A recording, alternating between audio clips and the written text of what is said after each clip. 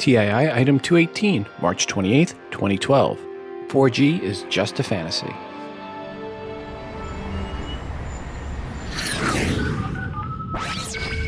Welcome to Today in iPhone. I like it a lot. Today in iPhone. Hey, Google! Oh yeah! My beautiful iPhone, which I never have out of my hand and that I do everything with and has become an extension of who I am. Today's episode is brought to you by Hover. Please visit tii.hover.com. That's tii.hover.com to get 10% off your domain name registrations. Welcome to the show. I'm your host, Rob, and this is a Today in iOS podcast. First up, I want to thank Trey for sending in the music you hear in the background. Trey wrote, "Hi Rob, I just made a song with GarageBand on my iPod Touch, and I wanted you to hear it. Regards, Trey." Well, thanks, Trey, for the music, and folks, I'll try to remember to put the full song at the end of the episode. I also want to thank Jesse for sending in the artwork for today's show. Jesse wrote, "Hi Rob, this picture was taken on my iPhone 4S, edited with Snap Speed and Instagram and A+ signature. Regards, Jesse D." Well, Jesse, thanks again for sending in this artwork. Folks, you can see Jesse's artwork in the TI app in the extras for episode 218, or if you subscribe via iTunes as the album artwork, and also as a standalone post in the VIP section, and I'll try to get it up on Google Plus and Facebook as well. If you have some artwork and or music you've created on your iOS device and would like to share it with the audience, please email it to me at todayinios@gmail.com and make sure to include which app or apps you use to create said artwork and or music. In this segment of How Wrong Were They, we have the following quote. Quote, "Hello, Windows 8. This is iPad. You win." Unquote. Paul Thurrott, 14th of September, 2011. To say Paul has been in this segment before, that's an understatement. Sometimes I think this segment was really created just for him. It's amazing how one person can corner the market on cluelessness. But Paul has managed to do just that. Congrats, Paul. Job well done. Just saying. For promo codes on episode 217, we offered up a chance to win promo codes for the app KankoJet. I will give those out shortly, so if you want more info on this app, go back and listen to the beginning of episode 217 for additional details. As always, if you are an app developer, email me if you want your app featured in the promo giveaway segment. There is never a charge for you, the dev. We just need the 5 promo codes or more to give away. Simply email me at todayinios@gmail.com. And please also include a 60-second or less audio review of your app indicating you are the dev. Hey Rob, this is Val from Florida.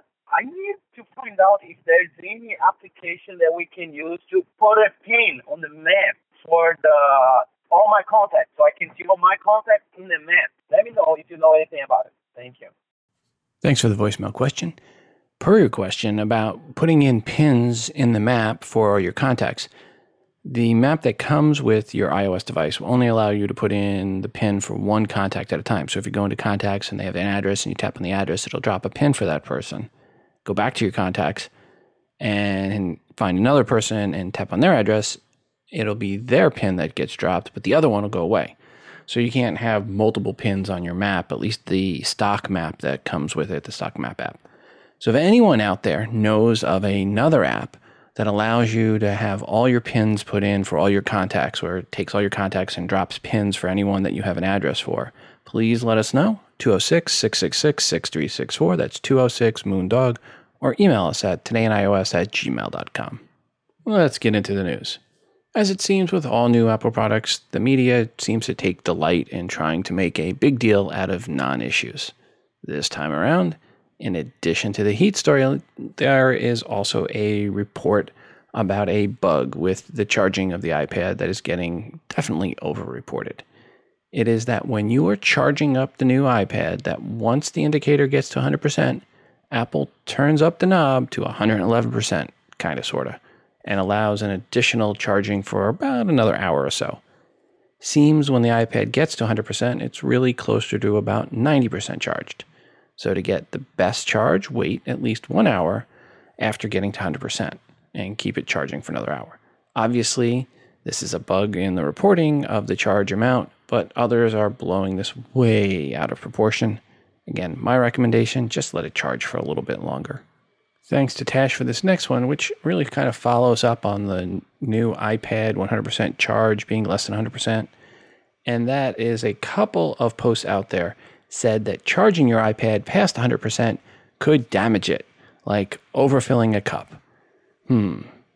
What is the word I'm looking for? Oh, yeah. Ots. Not Tash. I'm talking about the people that had these posts that were saying you can overcharge it.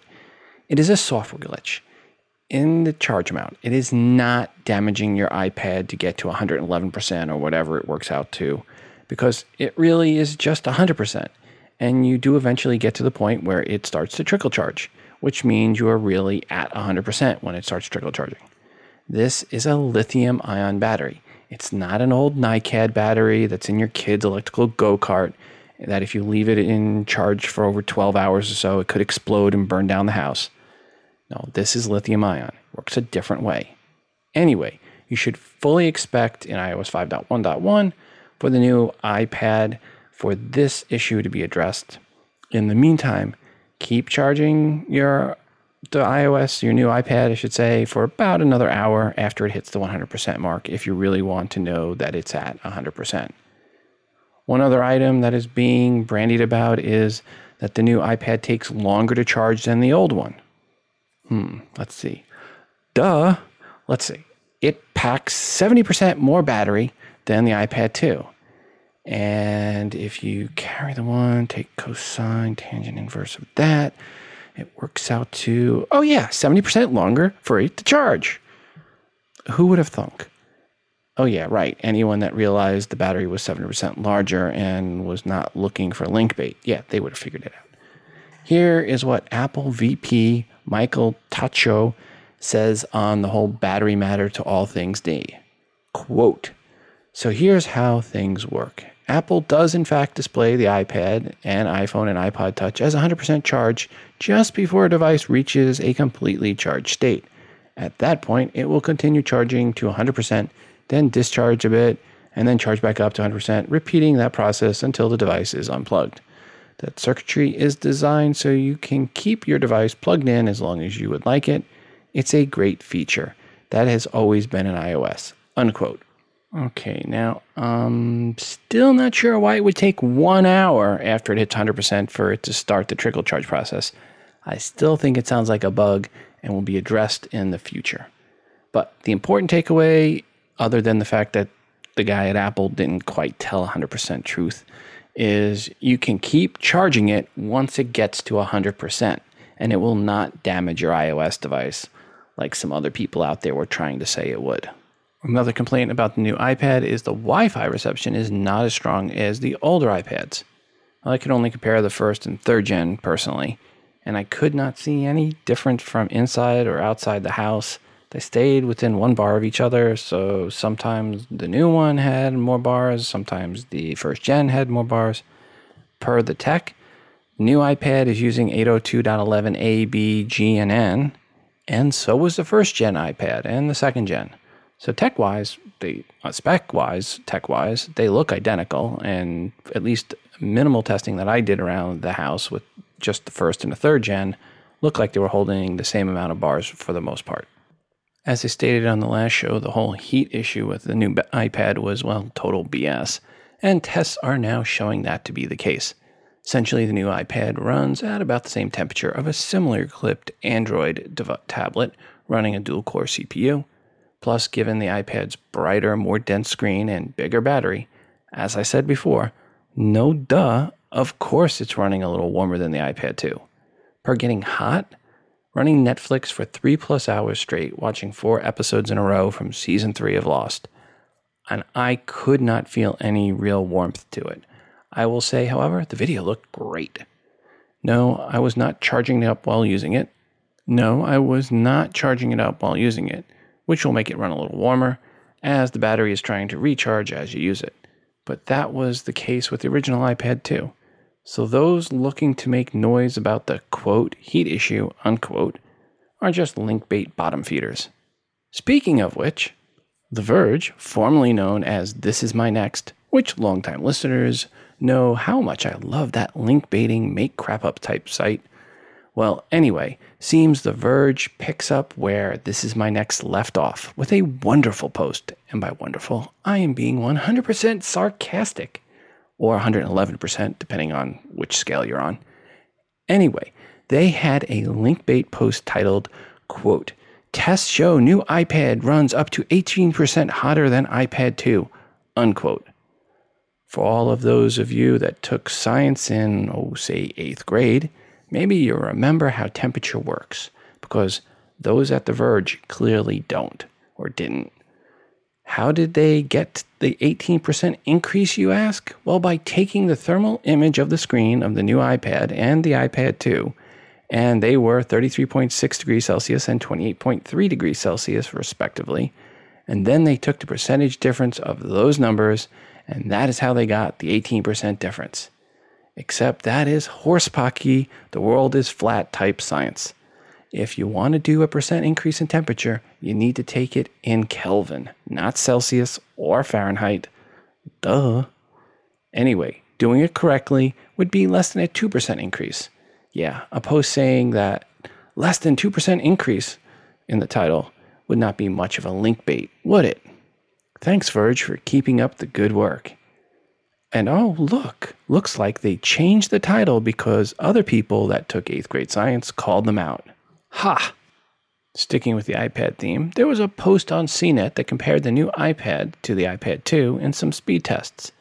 Long and the short, essentially they are about the same speed. The only significant difference was in boot time, and the new iPad booted in 27 seconds versus just 14 for the iPad 2. I need to take my iPad 1st and 3rd gen and do some speed test comparisons. Again, if you are looking to upgrade from the iPad 2 to the 3rd gen iPad, it's best not because of speed performance improvements that you are looking for. Wow, that was an awfully awkward sentence. In other words, speed performance you so desire, new iPad disappointed you would be. Unless you have a 1st gen iPad, and then you would likely see a nice improvement in speed. How nice is for a future episode.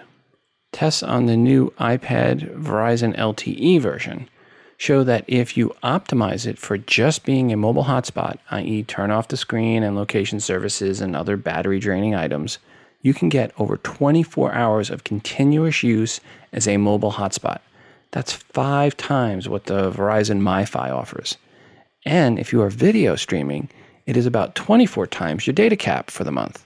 That means in one day while on network, if you wanted, you could rack up well over $1,000 in data charges at $10 a gigabyte.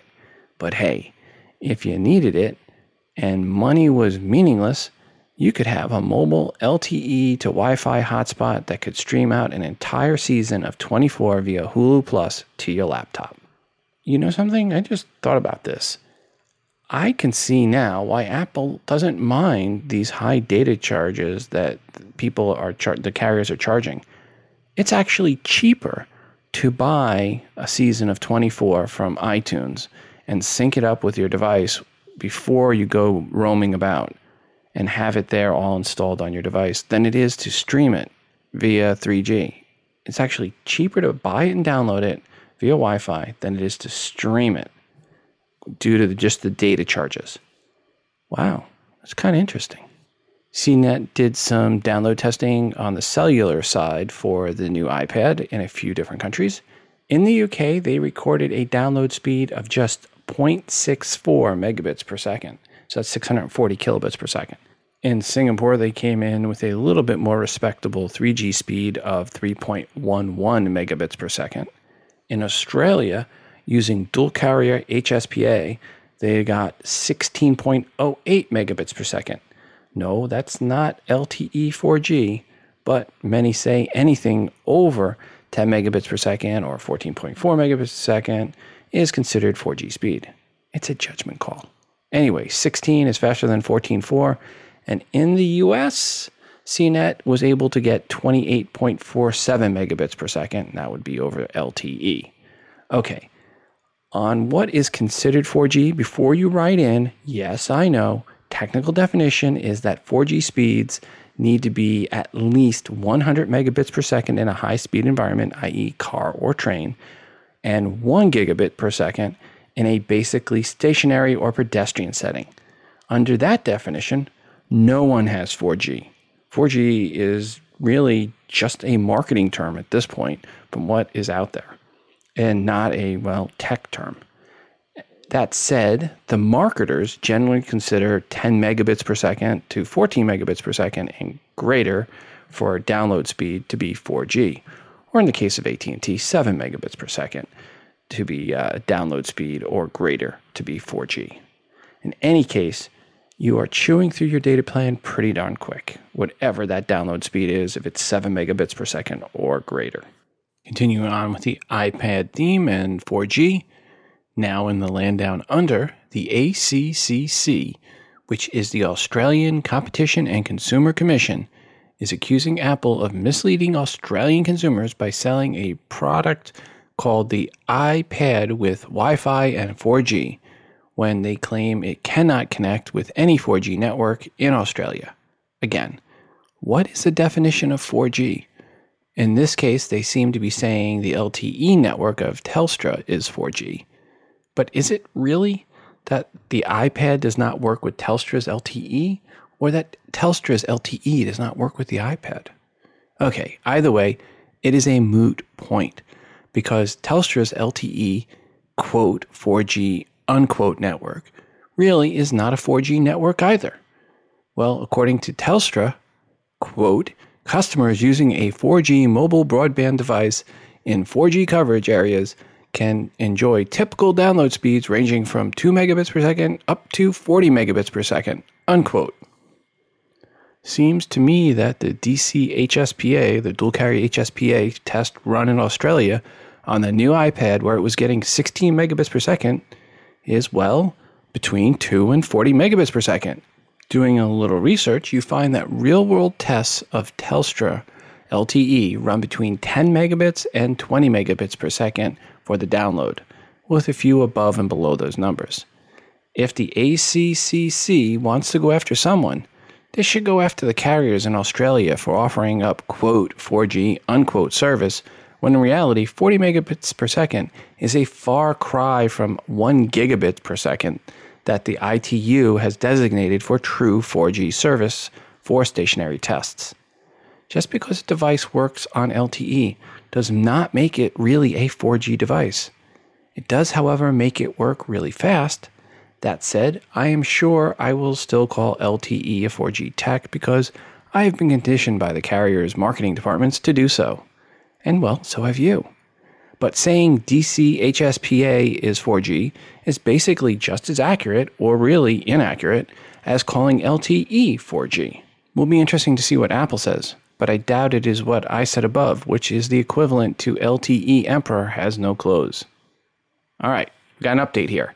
And this is, Apple is now offering refunds in Australia to anyone thinking they were getting a 4G device, rather than Apple admitting there is no 4G devices and it's all just marketing hype. Brilliant! So in a nutshell, Apple and the carriers out there want everyone to think LTE is truly 4G, just like WiMAX is truly 4G. Well, that's what Sprint wanted you to believe. Reality is nobody's offering a true 4G network. They're all 3G networks, the 3G plus networks, at least by the ITU's definition of 4G. So I guess the ACCC's position is that Apple's marketing representation of the new iPad is more fake 4G than the fake 4G that's really out there. And Apple's response is, rather than fight this and make the public aware that nobody has 4G and that the whole 4G thing is just pure marketing BS, is they're going to give you refunds. Again, brilliant! I've been hearing a lot about Verizon's new 4G LTE. You should be. It's Verizon's fastest, most reliable 4G network. With 4G LTE, you'll get speeds up to 10 times faster than 3G. So, what does that mean? Well, let's say you've got the new HTC Thunderbolt, or even the LG Vortex. You can hook up your HTC or your LG to your 4G LTE, and you'll have Verizon's 4G LTE in over 190 cities and 118 airports. So it's faster? Well, let's say you've got the new Droid Razr by Motorola. or the HTC Resound, or even the Samsung Galaxy Nexus. You're talking 4G LTE on almost our entire 3G footprint. One song, 4 seconds. The song is 4 seconds? One movie, 1 hour. Download? A 10 megabyte PowerPoint presentation in 15 seconds. I really don't know what that means. Are you a small business owner? No, I live off a settlement. You're a Native American. Not on a settlement, off a settlement. I got clipped by a city bus. Got it. Well, let's say you were starting a small business and you want to run the entire business from your smartphone. Oh, I wouldn't want to do that. Like your Droid Razr, your HTC Resound, or even your Samsung Galaxy Nexus. That sounds terrible. Here's your 3G network. What? Put it this way. If you want 4G LTE, then you have to buy a Droid Bionic, or a Samsung Stratus, or a Pantech Breakout, or a compact mini netbook, or the Droid Sideboard tablet. And what if I drop it in the toilet? It breaks immediately. Thanks. Verizon. It's an old person's nightmare. And that skit, of course, comes from Saturday Night Live, and that's a skit they did about a month and a half ago. I've been waiting to use that for the perfect time, and I think this is the perfect time. I want to take a minute now to thank our sponsor, and that is Hover. If you go to tii.hover.com, that's tii.hover.com, you can get 10% off your domain name registrations and transfers. And today I'm going to talk about email. Hover offers up custom emails, which if you are trying to look professional, you at yourowndomain.com looks much more impressive than your name 85@gmail.com.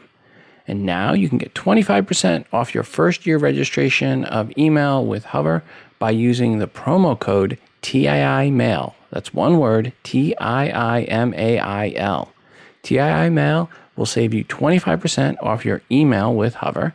They have great tutorials on how to set up your custom email for your iOS device, as well as many other tutorials on setting up email for other platforms and software. Hover's email offering is everything you would be looking for: POP and IMAP, webmail, 2 gig of storage, email forwarding, and of course, customer support. Yes, with Hover, you get great customer support. And if you already have your own domain with Hover, with 25% discount, it is just $15 for your email. And you can do the entire registration and setup from your iPad. So if you are one of those that now use your iPad as your main computer, all can be set up from said iPad. Now is a great time to get your own custom email address. Again, nothing says professional like your own custom email. And through the end of April, you can get 25% off that email by using the promo code TIIMail. Just go to tii.hover.com. Again, tii.hover.com. Thanks as always, Hover, for sponsoring this show. Hey, Rob, it's Kevin Crossman. I liked your feedback about whether you should upgrade to an iPad 3rd generation or not.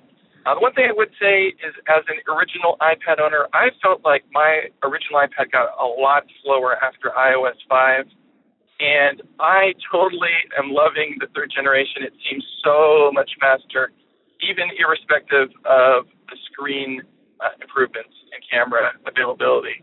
So if you're an original iPad owner, I definitely would recommend upgrading if you use your iPad frequently and like to get a speedier performance. Later. Into the email bag we go. Hi, Rob. I had second thoughts about my new iPad not having the 3G option. I hear that Apple would trade back iPads for other models, so I called them, told them what I wanted, and also told them my iPad was engraved. I was surprised when they said this would not be a problem. So I went down to the Apple Store and exchanged my iPad for the 3G option, told them again about the engraving, and again they said no problem. They would just grind it off. I paid the difference and now have the top-of-the-line iPad with 3G or 4G. You have 2 weeks to do this, so Friday will be the cutoff day for customers that got their iPads on the first day out. Keep up the good work. Regards, Jim in Lakewood, Colorado. Jim, thanks for the heads up on that. Back into the email bag. Hi, Rob. Have you seen this issue before where a game is not working because the images are too large for the screen? On the iPad 3, I'm wondering if you know of a fix for this. These two games are Bagatelle and Orbs, but maybe others I don't know. Karen, near Seattle. Hi, Karen. Seems the iPad did not scale the graphics correctly, to say the least, and it is likely an issue with the apps. I have not seen that on any of the apps I've played with on the 3G or 3rd gen iPad. And so far, yours is the only report I have received on this where the graphics just blew up way out of proportion. But if others have seen graphics go crazy and expand well off the screen for the third generation iPad, please let us know what apps that you saw that with. Back into the email bag. Hi, Rob. Today is March 23rd. The 2 Apple stores around Milan started selling the new iPad at 8 a.m. However, the various resellers in town mostly started at midnight. I went to a reseller about 5 minutes away from my house, got there around 12:30 a.m. While the place was not deserted, it was not packed either. Took about 5 minutes until they got to me. Got the white 64 4G iPad, new iPad. The price here is 800 euros, but being a non-EU citizen, I get a 75% of the tax back. That amount is 100 euros, so it's actually a 700 euro device for me, which is about 935 US dollars. And it's obviously higher than the US price, but not a deal breaker. By the way, just to inform you and the listeners on what fair pricing is for data, what it looks like, in Italy, it's 5 euros a month will get you 3 gigs of data. In Israel, my home country, 10 euros a month will get you 5 gigs of data. That's about $13 US a month. Nowhere near what you guys are paying. One last thing, while the shopping experience in the Apple stores here is always great, the shopping experience this time around was superb. The personal touch is an added value, especially when the transaction is a bit more complicated than usual, all the tax refund forms, etc. Best, Ariel. One last email here on the iPad. Hi, Rob. Just wanted to let you know about my experience of buying the new iPad, arriving at the store 30 minutes to midnight and walking away with my new iPad 1 hour later. I got the 32 gig 4G, or should I say 3G version. There were about 50 to 60 people in line, and I think there was enough units for everyone in line. They did not have the 64 gig versions, only the 16 versions of the Wi-Fi only, and then the 32 gig for the 4G or 3G. Now I'm waiting for the iOS 5.1 jailbreak before swapping out my trusty iPad 2 for the new iPad as my main unit. P.S. As for the reports of Wi-Fi problems, the signal strength meter on the new iPad does look like it's fluctuating more when comparing it with my iPad 2 and my iPhone 4S running iOS 5.0.1. At the same distance from my router, that is. It goes from full strength to dropping 1 bar when the other units keep showing full strength, so something seems to be different. Regards, Johan in Europe. Well, Johan, thanks for the feedback. I wonder if the Wi-Fi difference is more between iOS 5.0.1 and 5.1. Need to look into that a little more. Okay, with the next iPhone, the 6th iPhone, not the iPhone 5, which is most likely just going to be called the iPhone. Well, there are many rumors out there already, but for clarity's sake, let's just call the iPhone 2012. And in the past 10 days or so, there are 3 basic rumors about the iPhone 2012, none of which really have even a hint of credence, but popular link bait nonetheless, and they are: 1, the screen stays the same, but the dock connector and everything else changes. 2, the screen grows to 4 inches and the dock connector stays as is. And 3, the screen balloons to 4.6 inches and the dock connector stays the same. All would be LTE versions. Where do I fall in my thoughts on this? Well, somewhere between 1 and 2. I think the next screen is likely to be 4 inches in size. This is because of the larger footprint that will be needed for more battery for the LTE and faster processor requirements. Apple showed with the new iPad, battery density has not changed. So Apple needs to get more battery into the iPhone 2012, and that means a larger footprint, and with it, a larger screen. They could go to about 4 inches and keep the resolution at the same length and width, dropping the DPI resolution, but still keeping it a, quote, retina display, unquote. Doesn't seem that they'll be able to do that at 4.6 inches, and 4.6 inches is so much bigger than the current size. A size they are still selling more of than any other individual smartphone. I don't see them wanting to risk that with a huge, big jump from 3.5 to 4.6. It just seems too drastic. So whether it is 3.9 inches or 4 inches, that is about the biggest I would guess they would go. And again, I see it more as a need for battery power forcing them to change than anything else. Per changing the dock connector? No, sorry, Renee, but I don't see that making any sense at all at this point. Thanks goes to Elsie from Elsie's Yoga Kula podcast for the heads up on this next one, which is a story about Apple starting to reject apps that access the iOS device's UDIDs. This is not all that surprising since 6 months ago Apple gave devs a warning not to do that. This stemming from privacy issues, some of which they were called up in front of Congress on. But now Apple is actually starting to reject apps that try to do this. Essentially, those using the UDIDs are the ad networks to track ad click-throughs for unique end users from app to app on their network. So essentially, if you click on ads for, say, leather lederhosen in one app, when you open another app, they will know to serve you either more ads for lederhosen or ads for Wiener Schnitzel or David Hasselhoff's latest album. This blocking of the UDIDs, the ad networks claim, makes it tougher for them to customize the ads they deliver to you. If they don't know who you are, how can they deliver the right ads? Apple's claim, and it is one pushed on them from Congress, is that knowing who people are, or at least patterns people are using via a specific UDID would exhibit, could be a major privacy issue.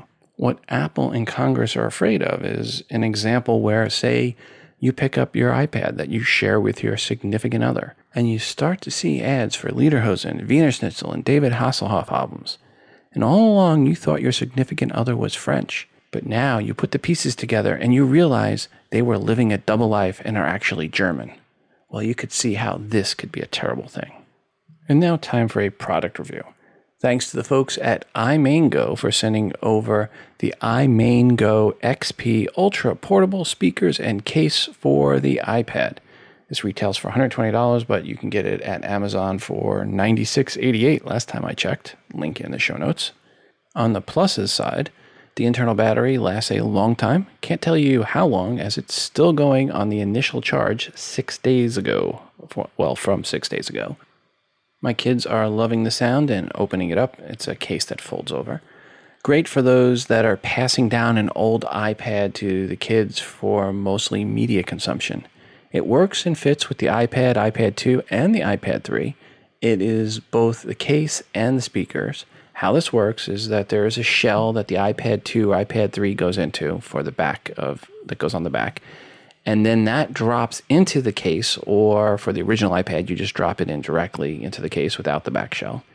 Then the speakers are like two doors that fold up over the front of the iPad and work as a case when not in use. It has a nice lock to keep it from opening when traveling. Also, it has magnets to put it to sleep and wake it up for the iPad 2 and iPad 3, not the original one. Another plus, it is very loud. But that sound is not distorted, so it's a good loud. And really, that is why you're getting this. You want a loud portable speaker.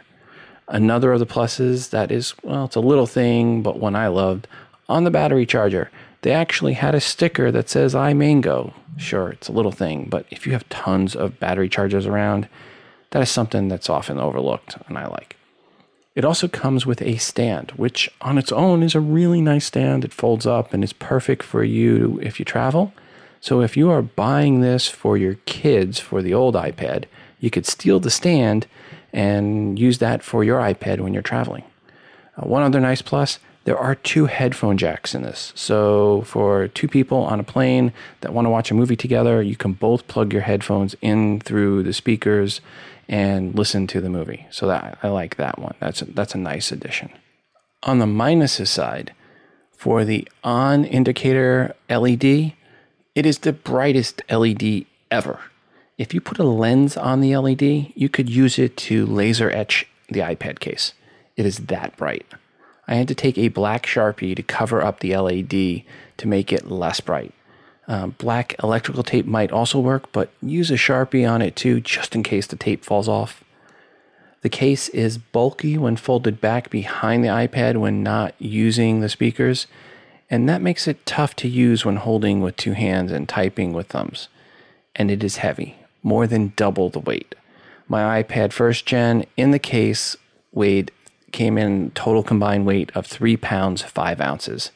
That weight, I imagine, has a lot to do with the plus of having its own batteries that last a long time. Overall, my kids love it. And to me, that is good enough to recommend this for anyone who is using their iPad mainly for a media consumption device, especially if you have kids. Again, it is called the iMainGo XP Ultra Portable Stereo Speaker and Protective Case for iPad. Yeah, nothing like a short little name there. And there is a link to it in the show notes for episode 218 over at todayinios.com.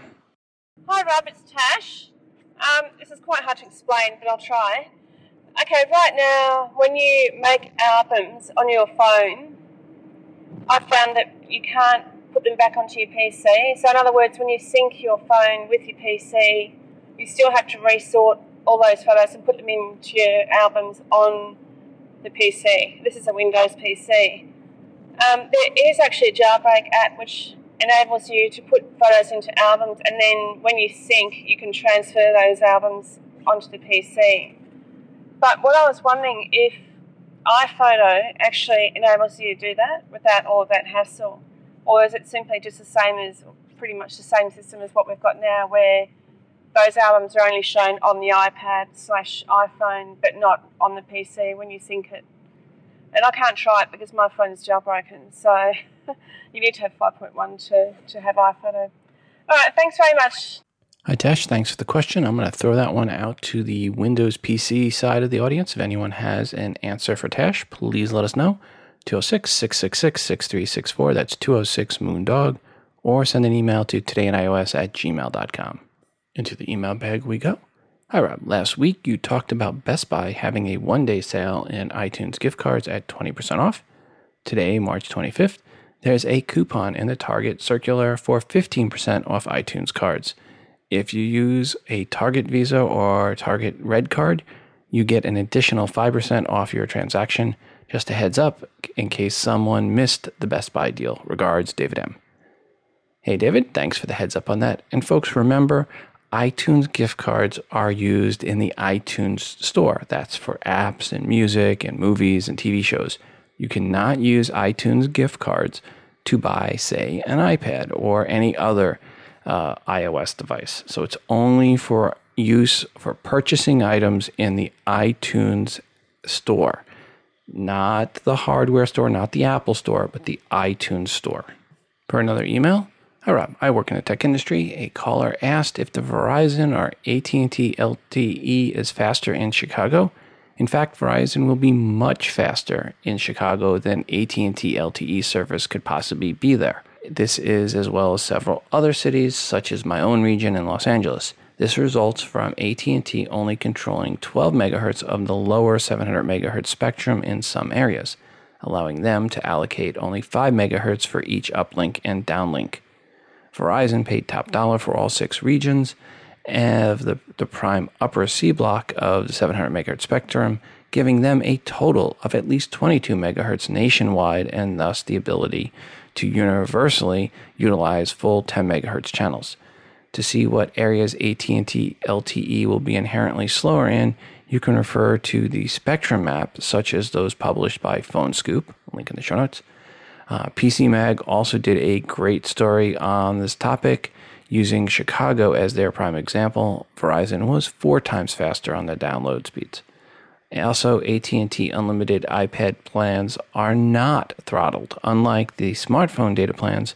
Personally, I have the AT&T Unlimited plan from the first iPad, and it was the only reason I got an AT&T LTE iPad.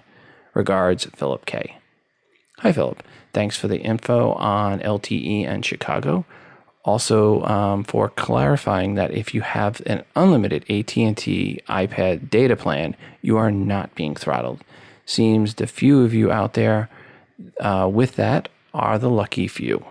Thanks for the links, which I will have in the show notes for episode 218 over at todayinios.com. Back into the email bag. Hi, Rob.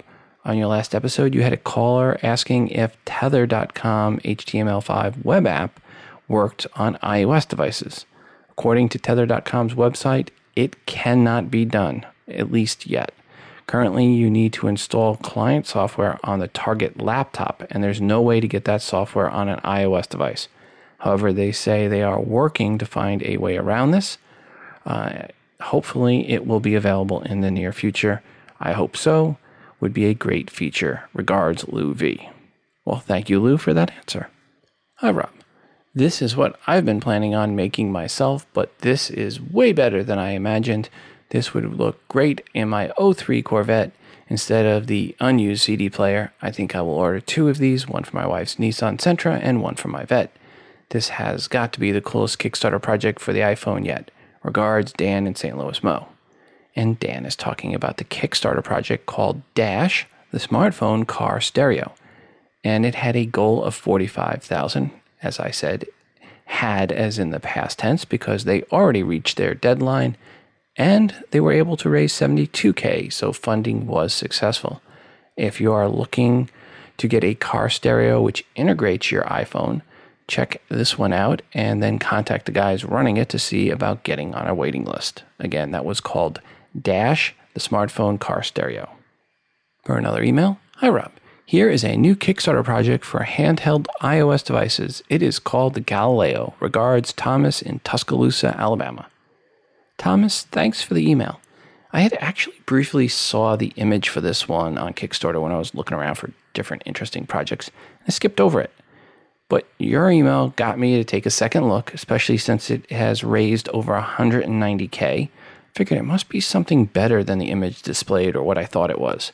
And what I thought it was just another iPhone dock. Looking into it, after your email, it is not an iPhone dock at all. First impressions can be deceiving.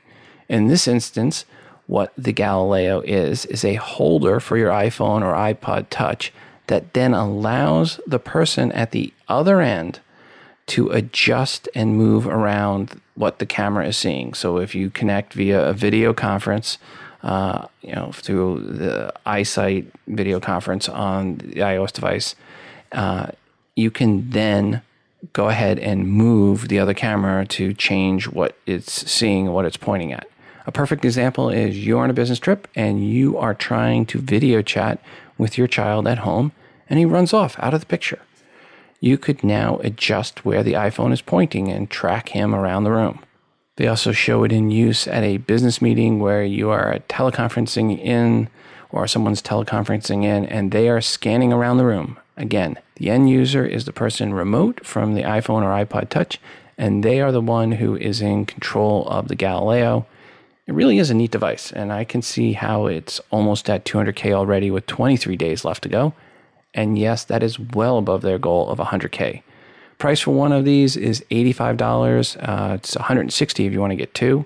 They list a few different practical uses for this, and I'm sure there are a few that are not so morally responsible uses that they didn't put up there. Yeah, the porn industry is going to be on this like a duck on a Cheeto. Per the specs, the Galileo works with the iPhone 4 and 4S and the iPod Touch 4th Gen. It can be controlled at the remote end by the iPhone 4, 4S, iPad 2, and the 3rd generation iPad, and the iPod Touch 4th Gen, and also via a web browser. And they will release the APIs to developers, so they're going to make this a nice platform that will expand. Clearly, this is one that will get some big-time press in the near future. So kudos to the guys at Motor for coming up with this and for achieving and blowing past their pledge goal. As always, folks, if you get any of these Kickstarter projects that are geared for an iOS device, please call in with your review of those Kickstarter projects when you get them. Switching subjects, what I've been thinking of doing is taking AT&T to small claims court about the unlocking of my iPhone 4, as it has fulfilled its obligation once I upgraded to the iPhone 4S. So it should be my phone free and clear to do with what I want. Yet it is locked down by AT&T, and they're unwilling or they claim they're unable to unlock it. I figure $900 is what it would cost to get the carrier unlocked iPhone 4 32 gig sent to me from Europe. Need to check on that. But that is what I think AT&T owes me for not unlocking the iPhone 4 that I have that it's finished its obligation with AT&T. Of course, if you go to AT&T, they will tell you they cannot unlock it because Apple and their agreement with Apple. BS. Plain and simple BS. How do we know it's BS? Well, Tim Cook recently had to step in and help a former AT&T customer get his iPhone unlocked so he could use it in Canada after he moved there from the US. Who knows what will happen in small claim court? It just seems like BS that I can't use my iPhone how I see fit. And now that it has served out its sentence locked on AT&T per my agreement with AT&T, I really should be able to use it as I see fit. Let's see how this turns out. Thanks, Stephen W., for this next one, which is about another one of those security vulnerabilities in iOS. This time it is with iOS 5.1, and it is per address bar spoofing in Safari, which means a rogue site could set it up so that you think you are on a specific site, say your bank, when really you are on their site, which means you could give private info like, say, the account name and password to your online banking account, which in the hands of Russian hackers, well, that's not a good thing for you. Are there any known uses of said vulnerability in the wild? No, just a demo site put up by the security expert that discovered the issue. Expect this also to be addressed in the future update of iOS 5.1. In the meantime, only manually type in the addresses for important and critical sites you do any financial dealings with. As always, be careful with links from any emails sent to you. And by careful, I mean never click on links from emails you were not expecting, which is basic Internet 101, really. Back to the email bag. Hi, Rob. I've had a lot of difficulty searching for app tools with an S, which I now learn is app tools with a Z. I drive a truck and have very little time to read websites. As a favor to those like me, can you quickly spell out things, especially when there is an odd spelling? Makes life a lot easier at 65 miles per hour with a very large truck underneath you. It is kind of difficult to jot down notes. Thanks, Gary in Boise. Hi, Gary. Actually did spell that out on the first episode. I mentioned that, but I did not spell it out after that. That said, there are show notes for each episode at todayinios.com, and at the bottom of the show notes are links for each app I mentioned in that episode. If you have the TI app, you can find those links at the bottom of the link list in the extras for that episode. That is the little E on the episode page in the app, not the actual, extra section. And don't get me going on that. I know it is a dumb place for the extras. I'm working to get that back into the extra tab. Speaking of which, there is a new version of the TII app available for download. It fixes some bug issues. For those that don't have the TII app, just search for TII in the App Store. It is just $2.99, and it is the best way to consume the TII podcast. And of course, you get push notifications letting you know whenever there's breaking news or new episodes out. Back into the email bag. Hi, Rob. Just a heads up that if your iPhone is jailbroken, you cannot update over the air. I found that out when iOS 5.1 came out, and I decided to forego the jailbreak and update. I had to update via iTunes. The OTA update would download everything, and then it would fail when it tried to install. Regards, Myron Yu. Hi, Myron. Thanks for the heads up on that. I had not yet tried updating any of my jailbroken iOS devices via the over-the-air update. Per an email I received from Oscar, folks, if you get a text message that offers you to be a beta tester for a new, unannounced, and unreleased iOS device, yeah, that's a scam. Apple never, ever, ever uses beta testers that do not specifically work for Apple. So no, that random unsolicited text message is not going to get you a free iPhone 5 or iPhone 6 or iPhone 2012. It will likely get you to be parting with some of your hard-earned money and personal info. So run away when you see anything like that. Hi, Rob. I created a tutorial for Photoshop Touch. I created this for beginners who want to know how to use Photoshop and take them through creating an image. Regards, Ben. Hi, Ben. Thanks for the link to the tutorial, which is in the show notes for episode 218 over todayinios.com. Look for the one titled Photoshop Touch Intro, iOS Stuff and Reviews. Thanks to Tash for this next one, which is about the app Draw Something, which has become quite a popular game of late. Well, with that popularity came a 200 million buyout by Zynga. Well, actually, Zynga acquired OMG Pop, the maker of the game Draw Something, but potato, really the same thing. Well, I guess by acquiring OMG Pop, they also get the 40 employees as well.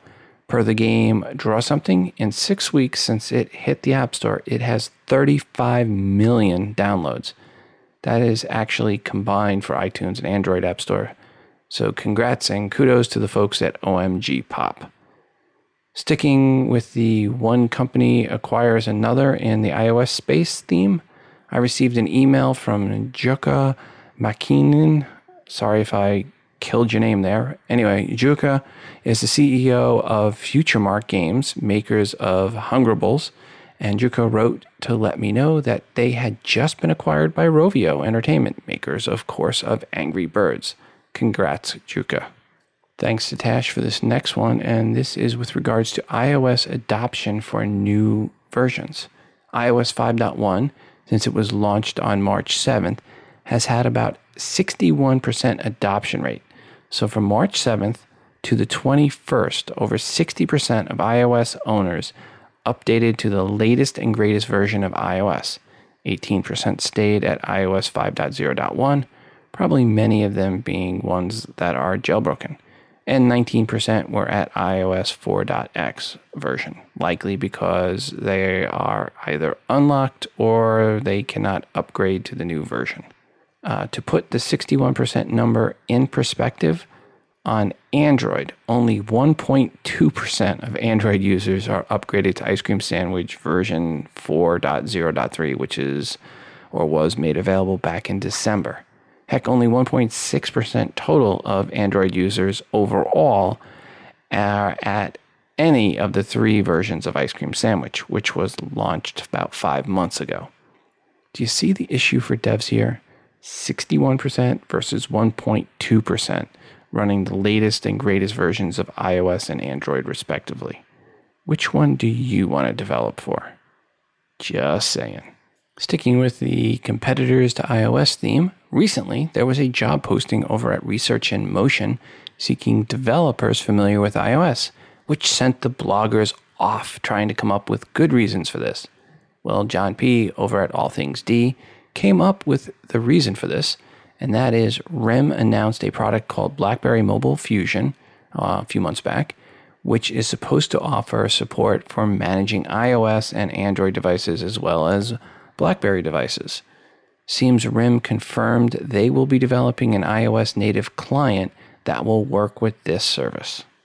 Hey, Rob, this is John from Albuquerque, New Mexico, and I was just calling in. I had remembered hearing that you said that you had lost about 80 pounds, and in the last segment, I think I heard you saying that you did a lot of Netflix, and I assume that would be probably on the treadmill. Anyway, I've been meaning to ask you, I'm a larger guy and looking to lose weight, and wondered if there was any apps that you used along the way that kind of helped you out in that process, or just how it went. And if you also knew of a clip or some sort of universal mount for a treadmill so that you could hold your iPad. Got the iPad 3 and am loving the new Retinal screen. So just thought I'd throw that out there and see if you maybe would do like a little bundled weight loss tips or apps or all the above.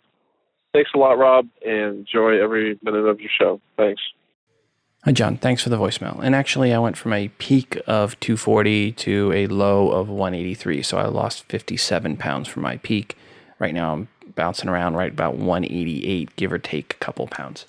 So holding good for the last, 4 or 5 months, whatever it is, since October when I got down to that 180, a little below 185 mark. Anyway, how I did it, no, I didn't use any apps. When I was starting out early, I was looking at some apps where you track weight and things, and I'm just too darn lazy to do that.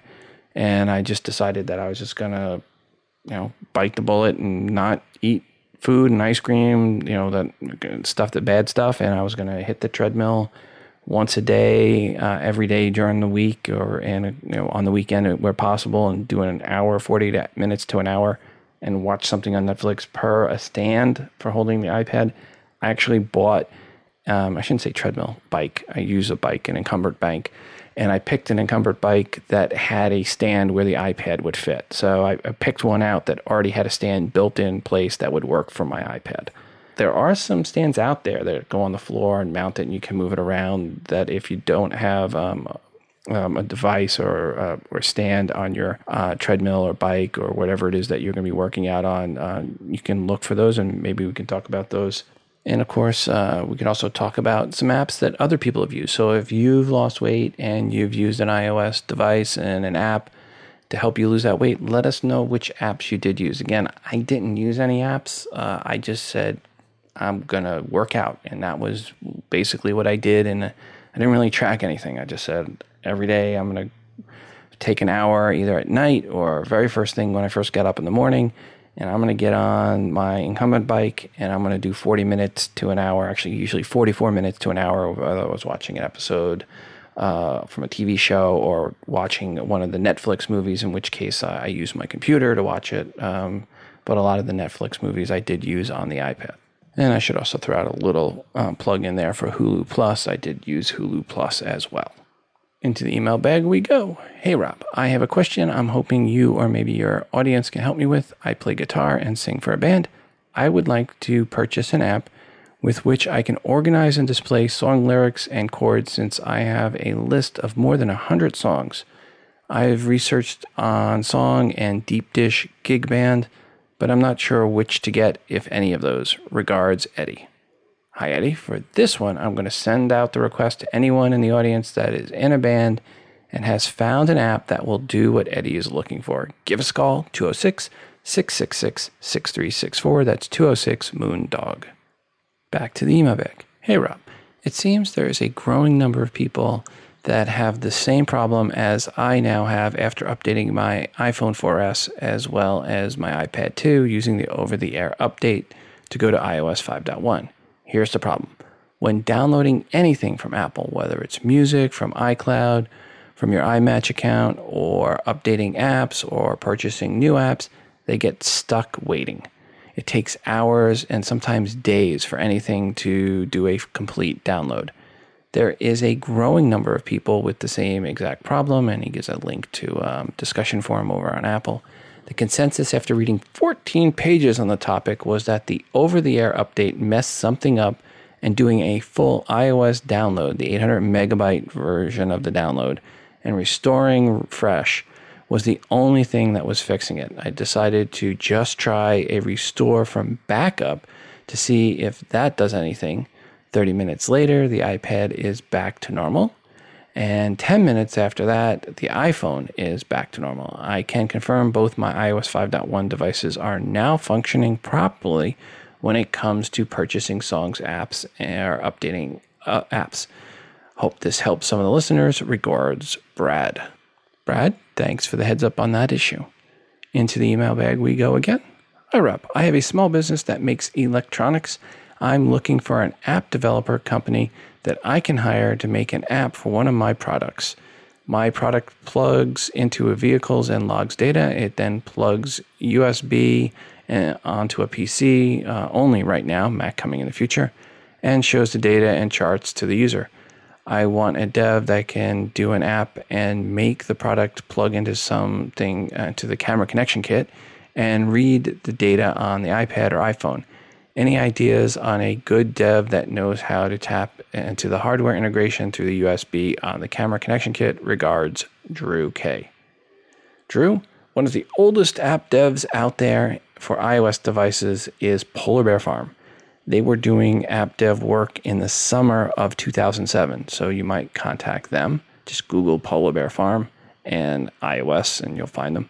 But if there are any devs listening that would like an intro to Drew, please send me an email and I will hook you up with him. Send that email, of course, to todayinios@gmail.com. Hi, Rob. It's Laura in Nashville. Calling to thank you for the plug on the show and asking everybody to vote for me. I really appreciate the support of the Today and iPhone crowd. You guys have been really great throughout this whole thing, and I'm super appreciative and really hoping to make a big break soon. And I'm hoping also to have prototypes of a new case to send in for a giveaway soon. So I'll keep you posted on that. I was calling today to ask if you or any of the listeners, and I know you guys are going to say no, but I'm hoping you know something, a way or an app to close all my open apps at once rather than having to bring up my dock and close out 45 things at one time. I'm doing that a lot lately because of the battery life issue, and just hoping there's a quicker, easier way to do that. So anyway, thanks. Hope you guys have some help out there for me. Bye. Hi, Laura. Yes, there is a jailbreak app that will allow you to close out all the open apps. And no, I can't find the name for you. I just searched and I can't remember what it is. I think we mentioned it on a previous show, and I couldn't find it in the show notes, and I couldn't find it in Cydia. So if anyone out there remembers the name of the app in Cydia that does a force quit on all open apps, please let us know. Give us a call, 206-666-6364. That's 206-MOONDOG. Or send us an email to todayios@gmail.com. Hi, Rob. This is Dexter with Podcast Tech Fixation. Just calling in regards to your listener who's had a question about iTunes Match. Recently with version 5.1, they've enabled a data on-off switch for your iTunes Match. Basically, you can turn it off so that it will only download new songs automatically over Wi-Fi, and then if you're on data, it doesn't do that. It'll just go ahead and skip over those songs to, I guess, make it easier for you so that you're not worried about that. That works really well for me because I was constantly going back and forth, turning off whether or not I saw all my songs or just the ones downloaded on my iPhone. Works really well, and then if there's a song in particular you want to just download, you can click on the cloud button right next to the song and you'll download that one. But you have to manually go out of your way to download that song instead of it doing it automatically for you and using all your data. Thanks for the good work, and keep it up. Love your show. Bye. Hey, Rob, it's Dave again. Let's try this for the second time. Sitting on the New Jersey Turnpike in mega traffic, thought I'd call in and answer the question about iTunes Match. I believe it was show 217. Been using iTunes Match since it was introduced the same day. It's greatly improved, working much better. Once you set it up on your home computer, in my case a Mac, everything goes up to the cloud. You go into your iPhone iTunes settings and turn on iTunes Match, making sure you use the same email address that you use on your home Mac. It will set up all the menus, I guess you would call it, all the tunes in your iPhone. Nothing is on the iPhone at that point. I had erased all the music off the iPhone when I set it up, so there was blank. So I depend on 3G, and I have access to my 60 gigs of music at all the time or Wi-Fi. If you do want to have some music on your phone, what you would do at that point is next to the name of the song, there's a little button, just download it, and it will download to your phone. I suggest you do that while you're in Wi-Fi, otherwise you're going to be using up those precious, unlimited, but slightly limited AT&T data units. Hope everything is well. Thanks for the great show. Loving the new iPad. Wife wasn't too happy in the beginning, but we're digging it now. So I got the old iPad, I guess, 1, and she has now the iPad. Be well. Peace out. Hi, Rob. This is Brian from Ventura, California. I had a question for you or your listeners. My wife likes to watch movies and TV shows off of a Polish website called Poloviziar, and she currently watches them on her PC through Windows Explorer only. It doesn't work on Firefox or any of the other browsers, Chrome. It only specifically works on Windows Explorer. And she's trying to, she would like to watch it on an iPad or an iPhone. So I wanted to find out if any of your listeners knew of a jailbreak or an app that lets you, download RM files, real media, and watch them on a iDevice. Any help would be greatly appreciated. I've already tried a few avenues and came up with no luck, so would appreciate it, man. Love your show. Thanks a lot. Bye-bye. Hi, Brian. Thanks for listening and for the question. There is a jailbreak app called M Player, which is a movie player which supports real media files. So you might want to look at that if your iOS device is jailbroken. And then, of course, there's the VLC media player, which will also play real media files, I believe. And that one used to be on the App Store, but then was yanked, and now it's on the Cydia side as well. If anyone else out there knows of any other ways to play real media files, especially for a non-jailbroken app, please let us know. Before we wrap things up, I want to thank our sponsor today, and that again was Hover. If you go to tii.hover.com, that's tii.hover.com, you can save 10% on your domain name registrations. And then once you have a domain name, you can go ahead and save 25% on getting custom email for said domain. Just use the promo code TIIMAIL, TIIMAIL, and save 25% on your custom email. So thanks, Hover, for supporting this show. As always, if you have any tips, tricks, questions, comments, feedback, reviews, anything you'd like to share with the audience, give us a call, 206-666-6364, that's 206-MOONDOG, or send an email to us at todayinios@gmail.com. Until the next time, I'm your host, Rob, from Today in iOS, reminding you to phone different. This show is hosted on Libsyn.com and part of the Wizard Media Network. If you are looking for hosting, go to Libsyn.com, that's Libsyn.com, for hosting for your podcast and for creation of your own smartphone app. The Today in iOS podcast can also be found on the free Stitcher radio app. Just search for TII.